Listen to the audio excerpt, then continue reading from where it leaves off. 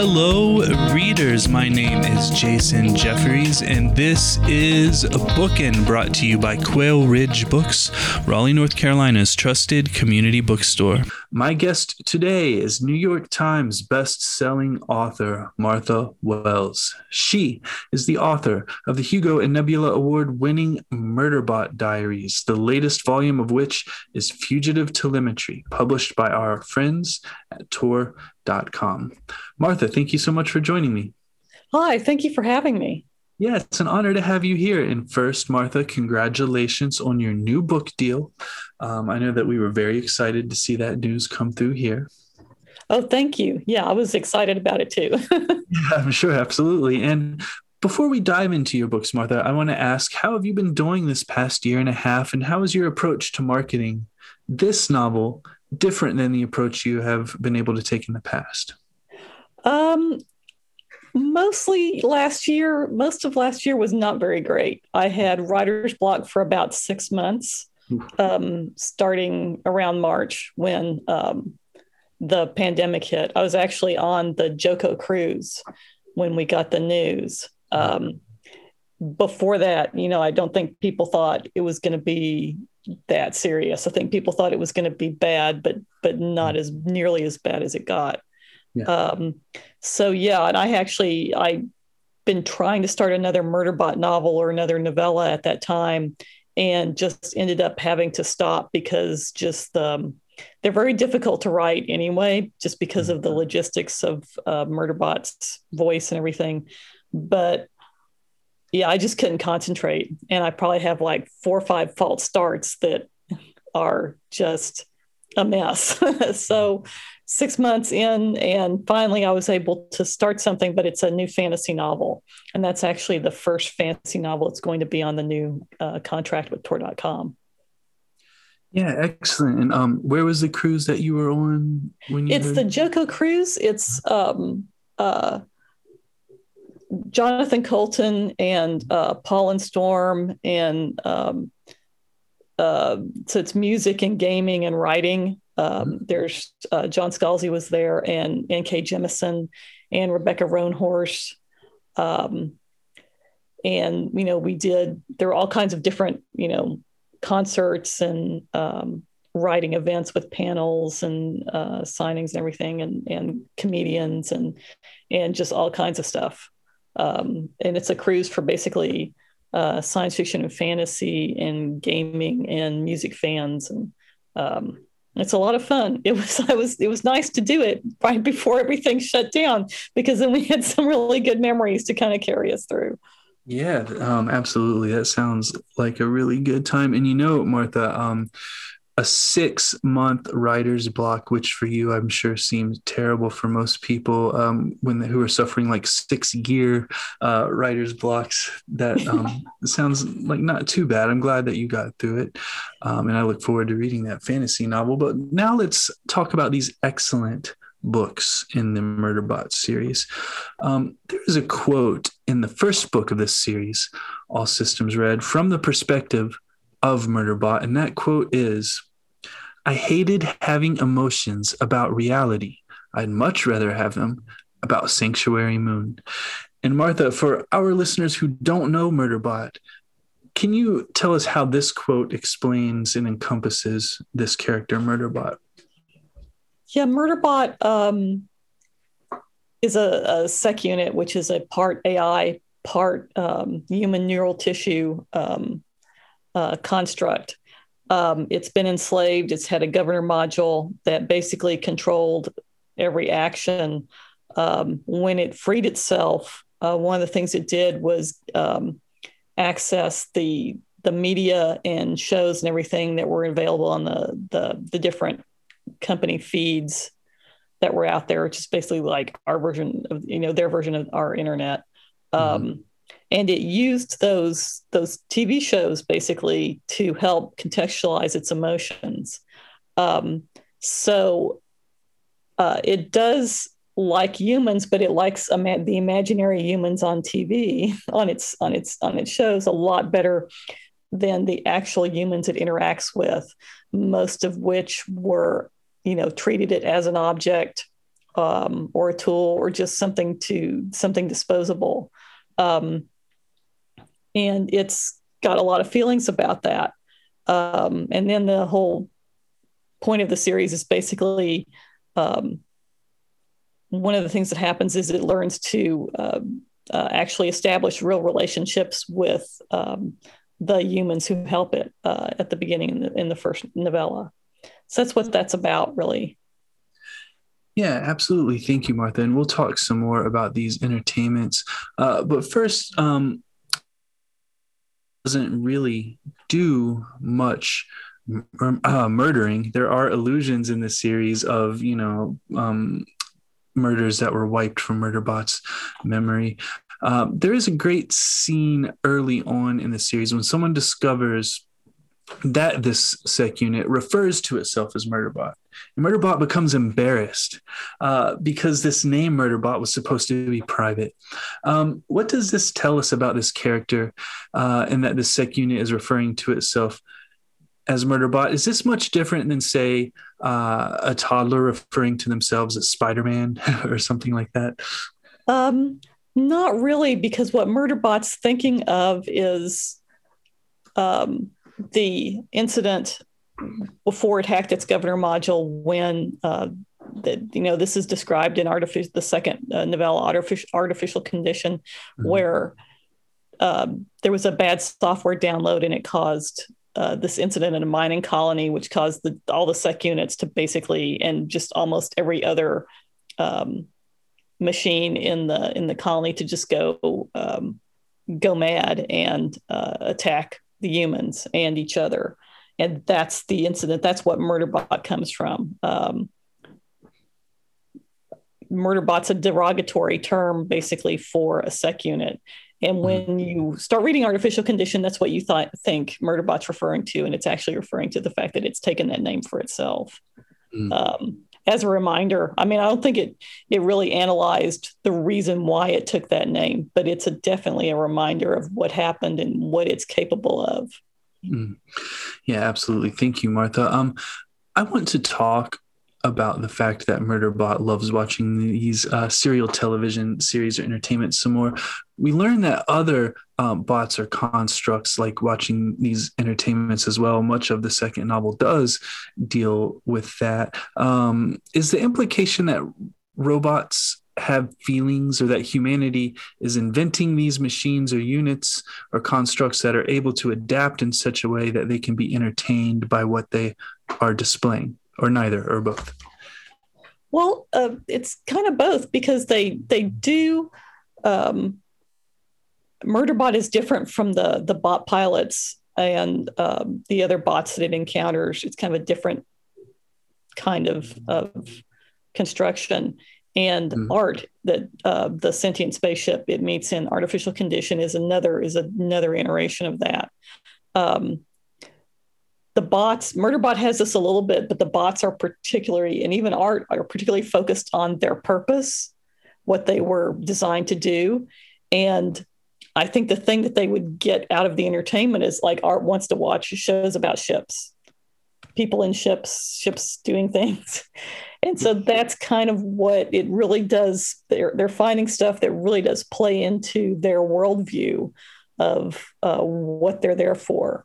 Murderbot's tastes are a lot more eclectic because it doesn't have that kind of tie to what it was constructed for that they do. It does find it keeps wanting to, once it's free, that it still wants to do things. It still wants to do security. It wants to protect people. But yeah, that's what that attraction is to a large extent. Yeah. And then Murderbot, just like that's how Murderbot is experiencing and learning about the world. So that's why it likes a much different variety of things than the others do.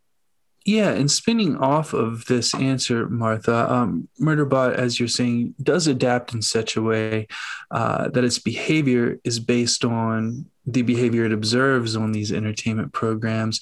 Is this really so different than what anyone does? Aren't many of us exhibiting behaviors that we learn on television and the internet? And to kind of flesh this question out a little bit, what do you think is the behavior of an adult individual, let's say an American adult individual, that has never seen television or the internet? Do these people exist outside of tight-knit religious communities and the like? Well, I think it is the same. When Murderbot watches TV, there's a lot of us who grew up kind of isolated, where that was TV was teaching us how to behave in groups and how to have friends, and what a good friendship and what a good family should look like, what those interactions should look like. For a lot of people, TV families are where they learned what a functional family was supposed to be. The people that talk about how important Mr. Rogers was to them, because for teaching basically that, people were supposed to be nice to you, people weren't supposed to treat you badly, and that kind of thing. So yeah, I think it's the same.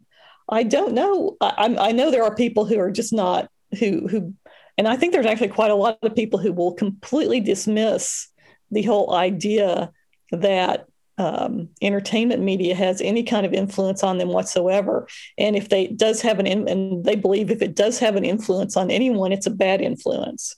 Mm. And unless something is basically, meant to be a teaching document in some way, whether it's, nonfiction, that's something that's meant to basically teach you directly, it does, but nothing else can have any impact, which is just kind of weird to me, because humans are storytelling creatures and we absorb a lot of information from storytelling, and all through our history, stories are used to teach, kids what to do, what's dangerous, what's not, and everything else.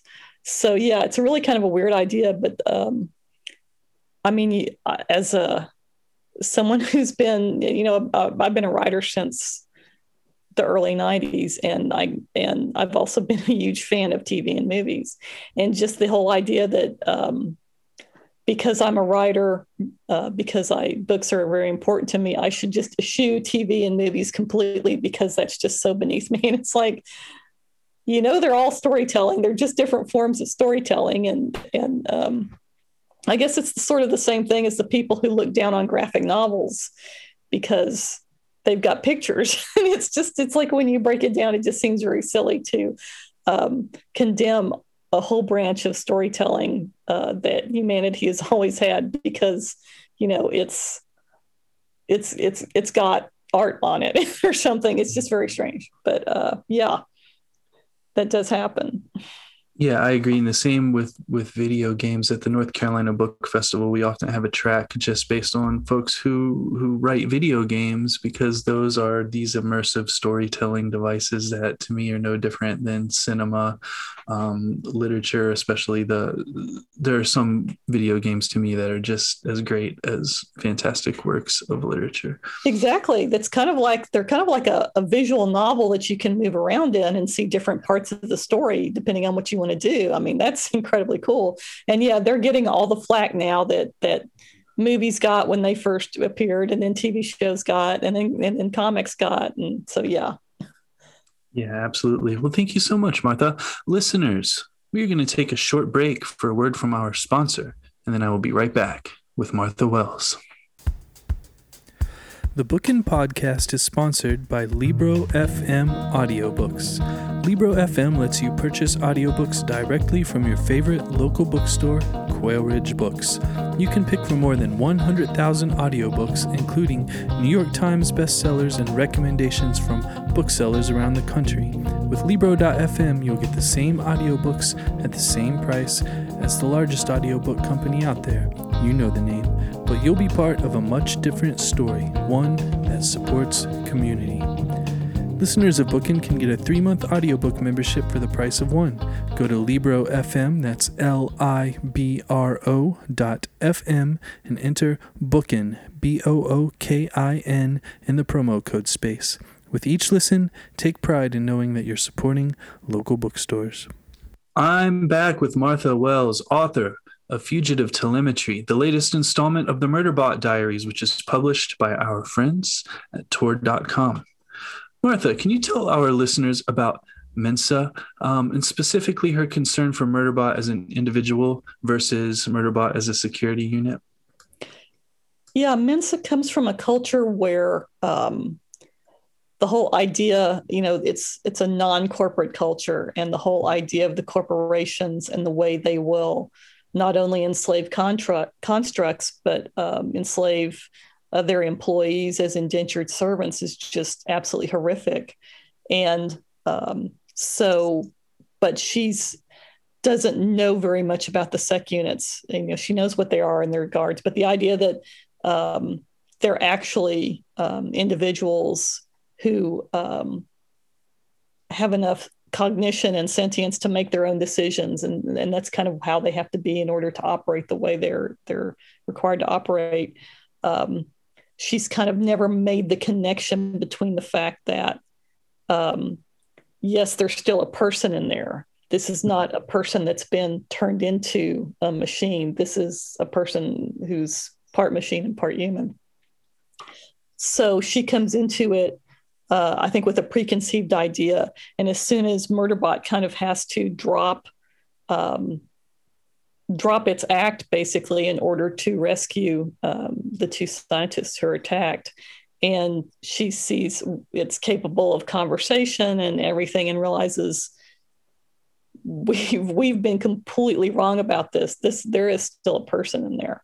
And that's when she basically has been, kind to Murderbot, but she's kind to it as basically as a machine. When she realizes it's still how much of a person it is, she's starts trying to interact with it like she would any other member of her team, which is not something Murderbot's ever had happen to it before.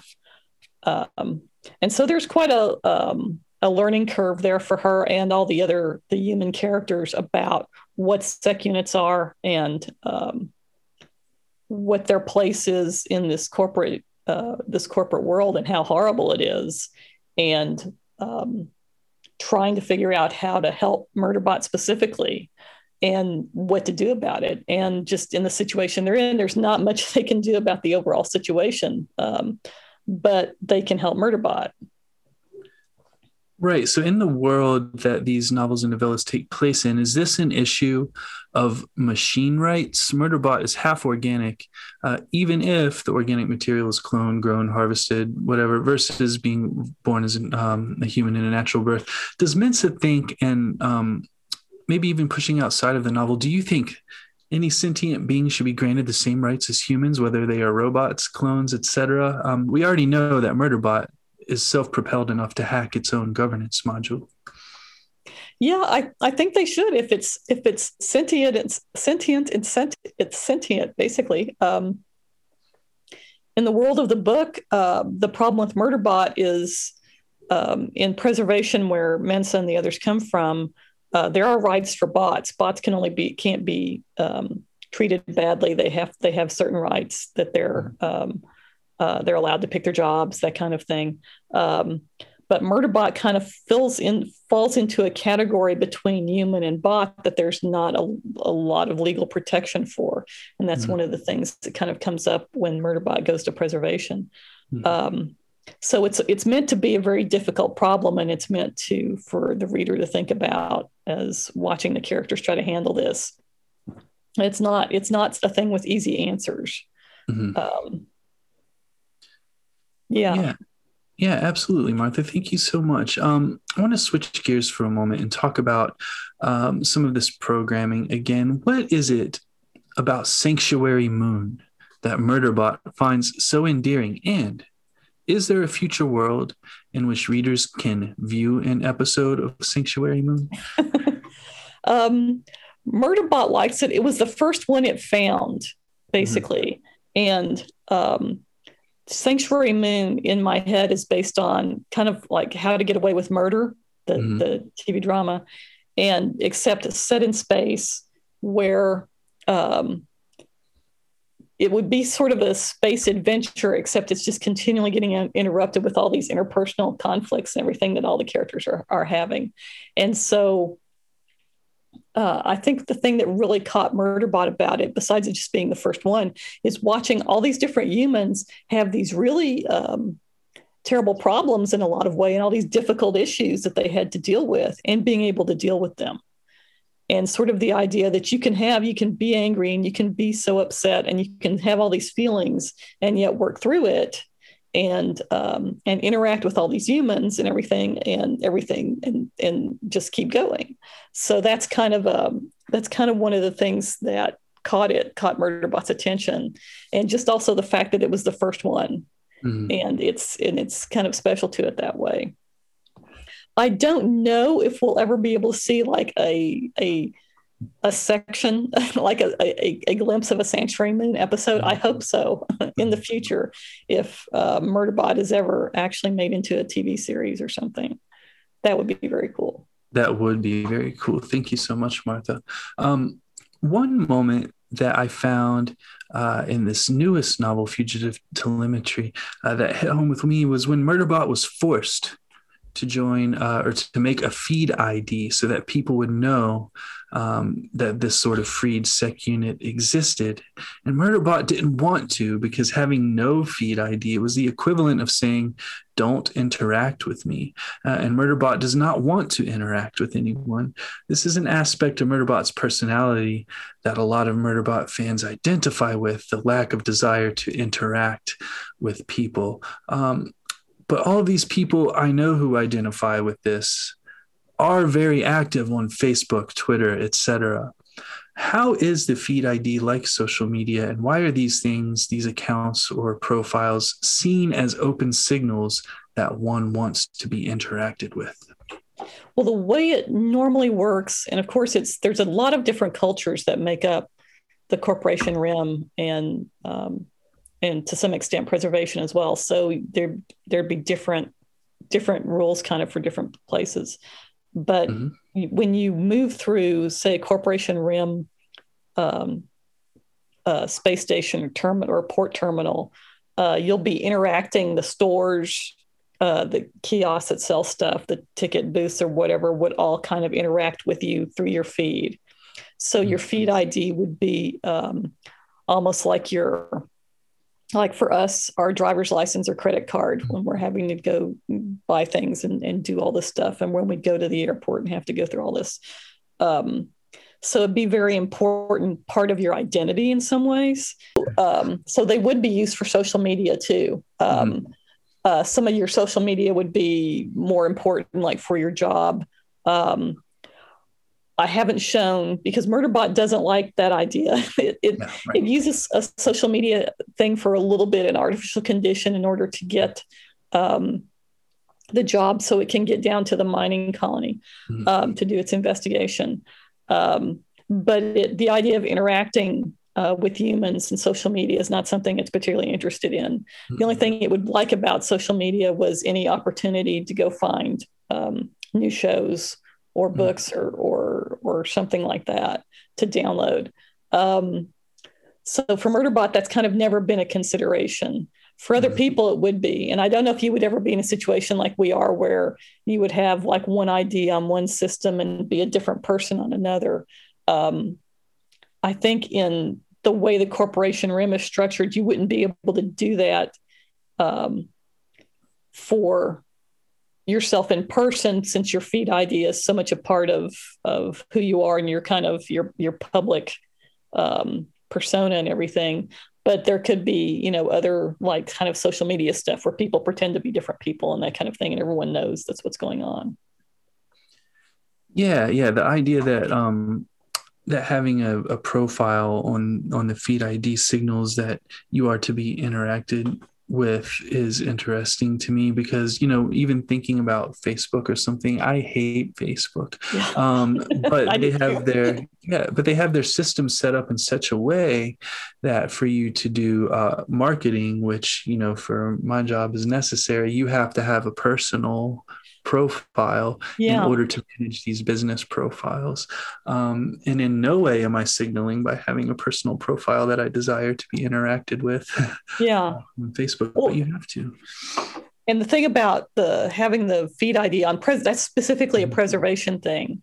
It's basically because they don't use the feed IDs quite the way that the corporation rim does. It is more like a social media thing. So just turning off your feed ID is just a way of saying, I don't want to talk right now. I'm doing something, I'm busy or whatever. So that's a preservation specific thing. I'm not sure the Corporation Rim would allow people to do that. Right. To have a way to just kind of like, at least not unless they were a very high up corporate, they had power basically. Mm-hmm. Yeah, such interesting things to think about. Thank you, Martha.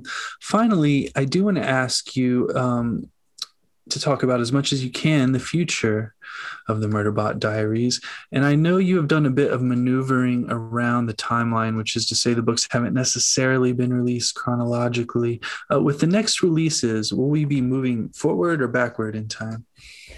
Hopefully forward. Fugitive Telemetry was kind of a surprise to me because I didn't really intend to go backward, but I was trying to play around with what I wanted to do next. And I just, was having trouble getting started. And so I just sat down and wrote Murderbot standing in a space station, seeing a dead human body, and then kept working on it and went, oh, this is going to be, I like this. I like this. I like where this is going. And so I decided to set it before Network Effect because of that scene in Network Effect where Murderbot shows, I believe it's Thiago, a video of stopping an assassination attempt on Dr. Mensah, where it's working with station security. And I thought that would be really cool to show how that relationship developed, because obviously it was probably pretty rocky at the start. And so that's where Fugitive Telemetry came from. It wasn't planned like that. It just kind of happened. And this is really a story that I need to tell. So hopefully the next, it should be 2 novellas and a novel, I think. Mm-hmm. And hopefully they'll go forward, because that's kind of always been my intention. I wanted to do a story that started up where Network Effect left off and what happened next. Absolutely. Well, thank you so much, Martha. And thank you for writing these wonderful books. I know I am not alone in stating that I can't wait to see what comes next. Oh, thank you. Yeah, absolutely, Martha. Thank you. And also, I'm very much looking forward to the fantasy books that you were writing. Great. Yeah, listeners, I have been speaking with Martha Wells, author of the Murderbot Diaries, which is published by our friends at Tor.com. Martha, thank you so much for joining me. Oh, thank you. Thank you for having me.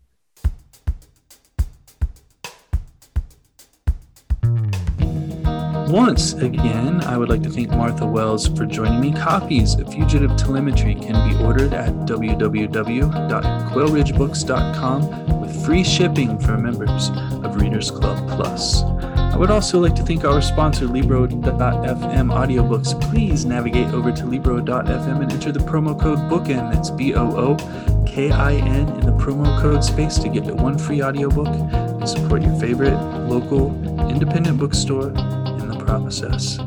My name is Jason Jeffries, and this has been Bookin'.